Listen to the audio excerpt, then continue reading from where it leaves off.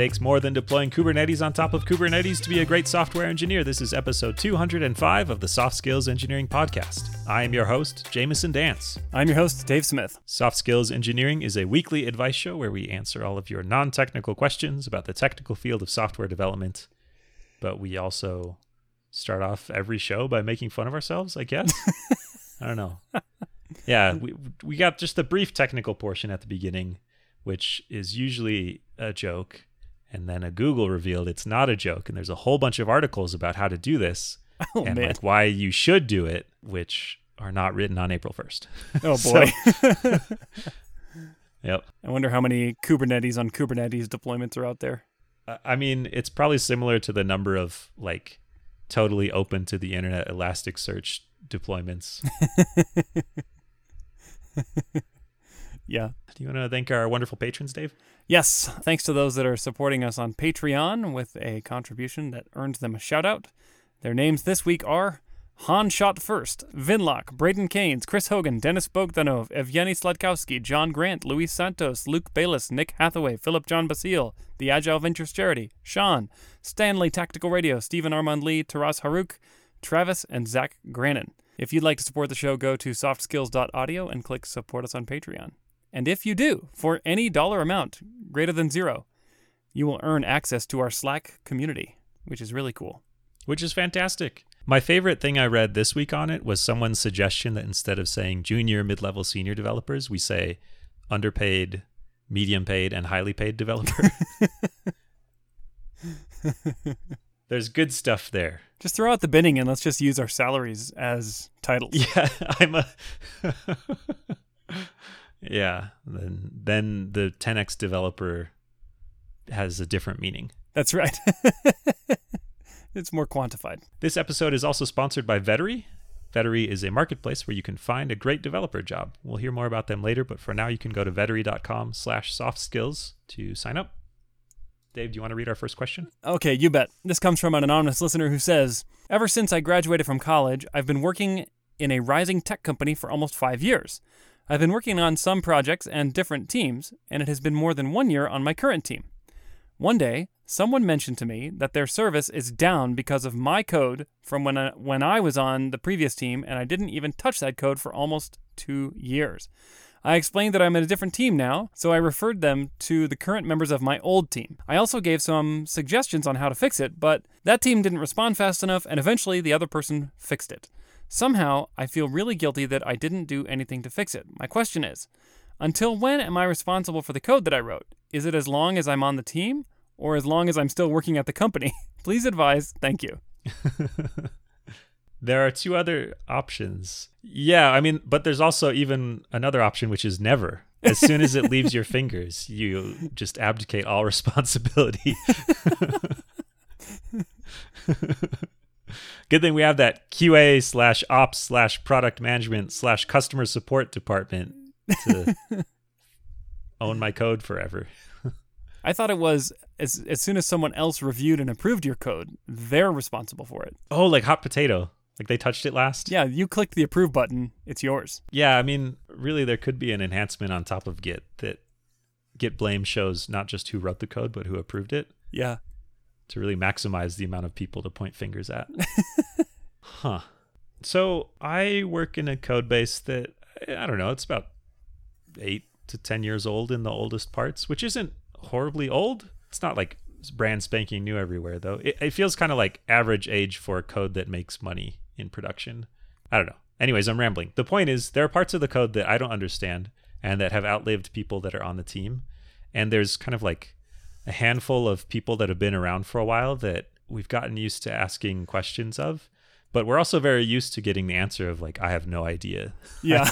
I never touched it, or I touched it 5 years ago and I don't remember. And it's hard because I have motivation to learn this stuff, but I'm also patient with the fact that they're humans, not like infallible forever libraries.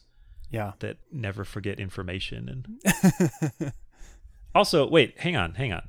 You wrote the code 2 years ago and it caused an incident now. I'm going to say that it's not your code. Like, that's not the only thing that caused the incident. Yeah. Like, something had to change to make it break right now. And so it hit Yeah. some new edge case, or I don't know. There's a bunch of things, but it's not just like you wrote this code and put in a date that was like, on this day, 2 years from now, break everything. Unless you're doing like manual date math, and then you kind of did that on accident. This code will only work as long as there are more than 2 unique digits in the year.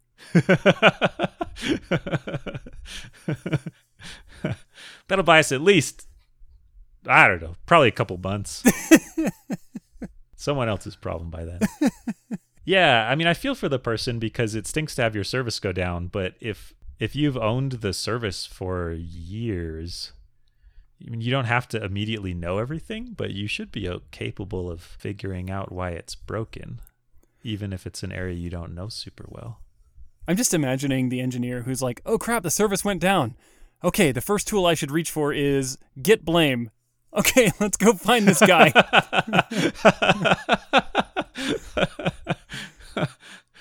The most important thing I can do is track down the line of code that is broken so that I can go find who wrote that line. Exactly. It's like, what are you instead doing? of change that line myself. What are you doing? I mean, I think, I don't know, there's like some professional courtesy involved that I think it's useful to be. I basically think you did the right thing. I would spend a little bit of time and say I can help out a little bit, but not take ownership over it, because you don't own that service anymore. Some other team does. Like, if you have stuff to contribute, that's helpful, but I don't think it becomes your responsibility to fix it. Yeah. I'm thinking about the manager that runs this team that has the service that went down right now, and what it would look like in the post-mortem documentation to say, okay, how did the issue get fixed? Well, we reached out to the team member who wrote the broken code over 2 years ago, who's no longer on our team, and they fixed it. Like, if that is really what had happened, I think that would look really bad on the manager. Yeah. It's just, I mean, the motivation here is like frantic scrambling to fix it as soon as possible, and that's one way you can do it. But I just feel like this is an opportunity where you can help out if you want to, but yeah, you're not responsible for this. It's not on you to fix it because you touched the code once. I think that makes sense. And like, if I was in the situation where I had written the bug, I would absolutely jump in and try to help my best, because, that's something I created and now it's gone wrong and I want to help. That's great. Yeah. But I still think that that's a huge problem, that this team even feels the need to reach out to you. Like, that's such a bigger problem. So yeah, like, as long as I'm at the company, I'm going to help fix any issue I cause. Doesn't matter how long it's been. I'm there to help. That's what being an owner means. But like, maybe, I don't know whose fault it was that this team is not self-sufficient enough to fix this issue, but that's really what needs to be addressed. I think I haven't talked enough about how broken I am yet, which is a tradition for most of these questions. I do think if I was in this question asker's shoes, I would absolutely feel horrible as well. Even though I know intellectually this other team owns it, it's been a long time ago. Just the fact that I had done something that caused these other people pain, I would like, I'd feel so bad. So it would be really hard for me not to say, I've just got to fix this at all costs, even if it's not my job, not my, I don't know, fault. But I think my rational brain that kicks in more when I give advice to someone else instead of look at what I should do. It's so true. It also says 2 years is a really long time, and there's a lot of stuff that probably has changed in that code base. Or maybe nothing has changed, and that's a separate problem. But like, there's a chance that you just kind of stepping in with no context could cause quite a bit of harm. Oh, yeah. I feel like the most valuable interactions I've had that are like this, where someone's been out of the code base for a while but has some kind of long held knowledge, is they point me in a direction, or they give me like a very brief overview or a little bit of structure, but it's still on me to understand the whole system and how all these things work. But they might say, hey, look in this module because these two things are connected, or they were at one point or something.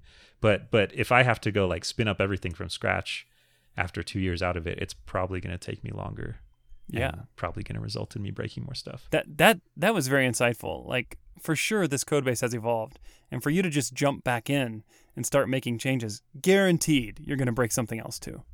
First of all, I got to downgrade the version of Spring. Yeah. We got to get this back to how it was when I was here. That's right. Let's unwind all the features you've built since I left. Yep. Now I can help you. We're going to need to delete all these tests. Well, have we answered the question? Yeah, I think in summary, you're not obligated to help, but you'll probably feel obligated to help. And I think you should. You should jump in and try to be as helpful as you can, understanding the constraints that it's not the same system that you left, and that this team probably has some pretty serious underlying issues if 2-year-old code is causing an outage that they can't resolve on their own. And yeah, the mindset I would have is I'm doing these people a favor, but it's not that I am placing this burden upon my back to own this and fix it forever. Right. I will help them out. That's kind of how I think about it. Like, and if it truly is an egregious bug where you wrote code that will only work when there are at least 3 unique digits in the current year, then, you probably owe someone an apology. But if it's just like, oh, I made an assumption that seemed reasonable at the time, and now that assumption is no longer true, then I don't think any apology is needed. You don't have to grovel, and you can just go along your merry way. If you've been a software developer at the same job for a few years, it might be time to start looking around. Quit your job is our favorite advice, but first you should probably find a new job. Trust me, it is better this way.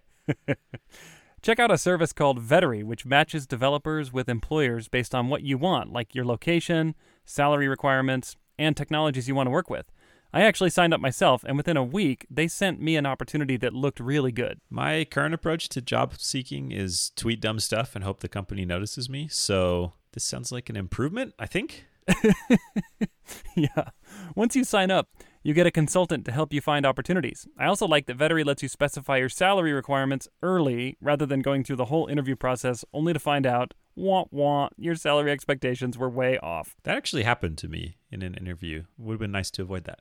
You can start using Vettery without reversing a linked list on a whiteboard too. They don't have a coding test to sign up. If you are thinking about taking our advice, the soft skills engineering patented advice in quitting your job, check out Vettery. Go to vettery.com/softskills to sign up. That's vettery.com/softskills. If you use that link, you will help support the show. And if you get a job through Vettery, they will send you $300. Thank you so much to Vettery for sponsoring the show.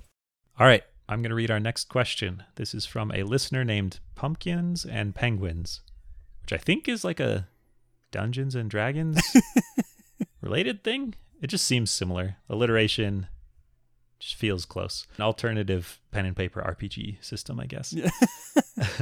An external recruiter learned what would be on my technical screen from a previous candidate and shared that with me. Should I warn Company X that their technical screen is compromised? Ooh, juicy. Oh boy. Yeah. Or should I warn them that their technical screen is compromised, or should I warn them that this particular recruiter you might not want to get candidates from anymore? Yeah. Wait, what if it's a test? What if it's an ethics test? Oh, yeah. Like, if you don't warn them, then they'll just put a little check mark next to your name. I wonder if there are companies that leak interview questions that are similar-ish to questions that they ask, and then asks questions that are slightly different, but that would get you a totally different answer, and then kind of see if somebody jumps on the fact that like, oh, this is clearly that question. They blaze through it. And then, This reminds me of one of my favorite interview stories where at a company I worked at a long time ago, maybe 10 years ago or more, we had 2 people coming in for an interview one day after the other, and they were twin brothers. And we had 2 different... You already know where this is going, right? We had 2 different questions that we asked where we showed the candidate some code and said, tell us what this code does. And it was their job to like read the code, explain the code. And we gave it to one of the twin brothers on day 1. And then, he got it, I think, or maybe struggled with it. I don't remember. Then on the next day, the other twin brother came in and we gave him a different problem or different snippet of code and said, what does this code do? And I was so lucky that I got to be in both of the interviews because the twin brother, the second one, gave the answer from the previous brother's question. And I was just like, oh, man. Yikes. I looked up at him and I said, well, no, that's not what this code does, but that is what the code did that we showed your brother yesterday. Oh, my gosh, that poor guy. Did he turn red? No, Did he acknowledge it? I think we all just kind of laughed it off. Like, oh yeah, you guys talked about your interview, no problem. I mean, at the end of the day, like really, I totally expected them to chat with each other about how the interview went. So I didn't do it. They did not end up getting a job offer, but it wasn't because of the ethical slip up. It was more the skills weren't there anyway. But it just reminded me that, of this story that I just really loved. So I think there's a couple things going on here. One is that some of these technical interviews are this genre that demands a lot of study. And if you interview at certain companies, the expectation is that you spend time studying, like you dig into this corpus of questions. And it's not that you're trying to find the exact questions that they will ask you. It's like you're trying to build up these skills to solve these kind of like computer science-y academic, or not academic, that's the wrong word. But yeah, you're trying to solve this particular genre of problem. And so there's like interest broadly in what kind of questions people ask. Yeah. And I feel like there's kind of not benevolent, that's the wrong word. Benign interest of like, I just want to get a feel for what I should be preparing. And then there's the like, I would say this is more sketchy. I want to cheat by finding out what the questions are and like having the answers prepared. Right. And these questions are hard to make. So I think there's incentive to reuse them. And with all this motivation to find out what the questions, like the kind of questions, I think a lot of this stuff probably is out there in some form or another. Yeah. You can go to all kinds of websites that list like Google technical interview questions to practice with or something. Right. But I think the point I'm getting to is that if you like sneakily tried to find out what questions were on the interview so that you could know the answer without having the skills to get the answer, that feels bad. If you have studied those kind of questions and ran across something similar in an interview, I think that's fine. And I think it's even fine to say like, hey, in my study, I did this kind of thing. I did like a palindrome finding question. And so here's what I learned. I feel like that actually could reflect well too. But if you're going to say that, you better absolutely nail the question. Yeah, that's true. Yeah, I studied a lot about this palindrome thing, and here's my brute force. Here's my n cubed exponential terrible solution. Yeah. First, generate all strings. Step 1.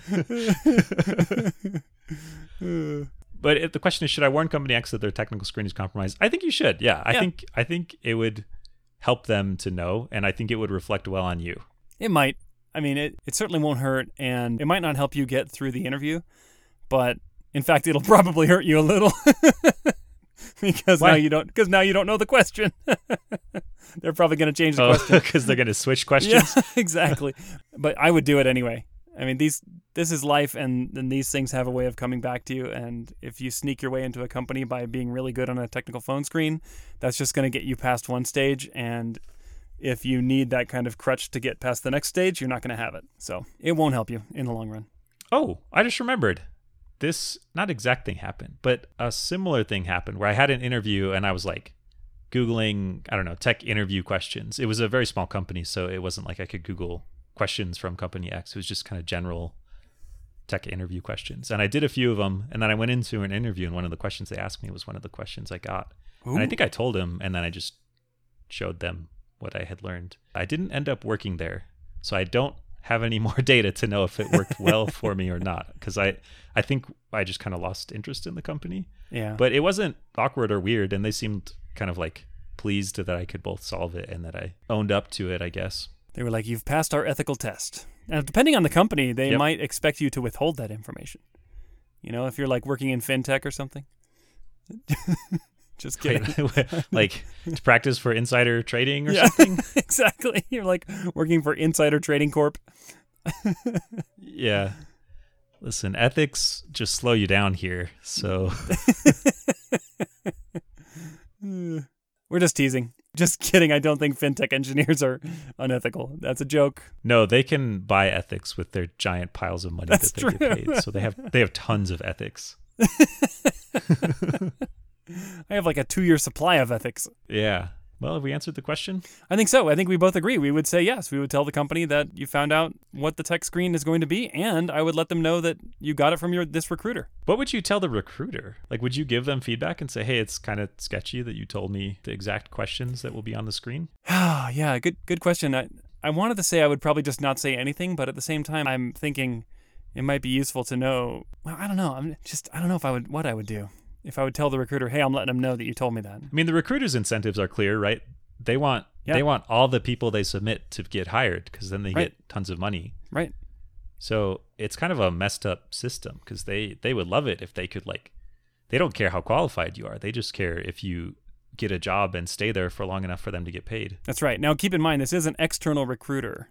And so that is exactly their incentive. And probably that's their only source of income is placing candidates. Yeah. So big incentive. An internal recruiter would probably not have that conflict of interest. Yeah. I think that's part of why a lot of companies like internal recruiters is because they're more aligned. Mm-hmm. I would like to say that I would say something. To both the company and the recruiter? I think so. Yeah. I mean, I think I'd basically say what I said here, that, hey, like if you have general information, that's fine. But if you're trying to give me the answers, that makes me uncomfortable. Yeah. All right. Well, have we answered the question? I think so. Now, the remaining question is, if you tell the company and you tell them what recruiter it was, do they get a free hire? Because they're going to be like, we're not paying you. Oh, there's layers of ethics here. Mm-hmm. I am not rich enough to purchase the ethics required to solve this. That would also feel very sketchy if the company, I mean, if you told them and then they still hired you, I feel like they would still want to have to pay the recruiter, because if you told them, that means you're kind of like giving up this unfair advantage. Boy, if I'm in this situation of this company, I'm going right back to any contract language I can find to try to find out like what exactly did this recruiter agree to with us, you know? Yeah. But either way, I'm probably not taking future candidates from them. Yep, that is true. Alrighty. All ethics problems have been solved. Yeah. That was the last one. Good news.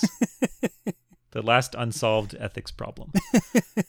I mean, it's really only two. It's that one and the trolley problem, or problems that can be reduced down to it. That's exactly the one I was thinking of.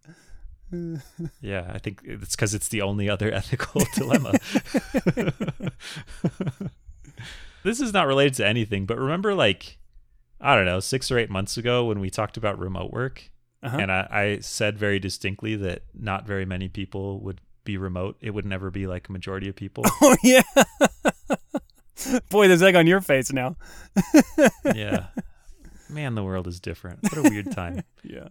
Thanks for listening. I hope you're staying safe and calm.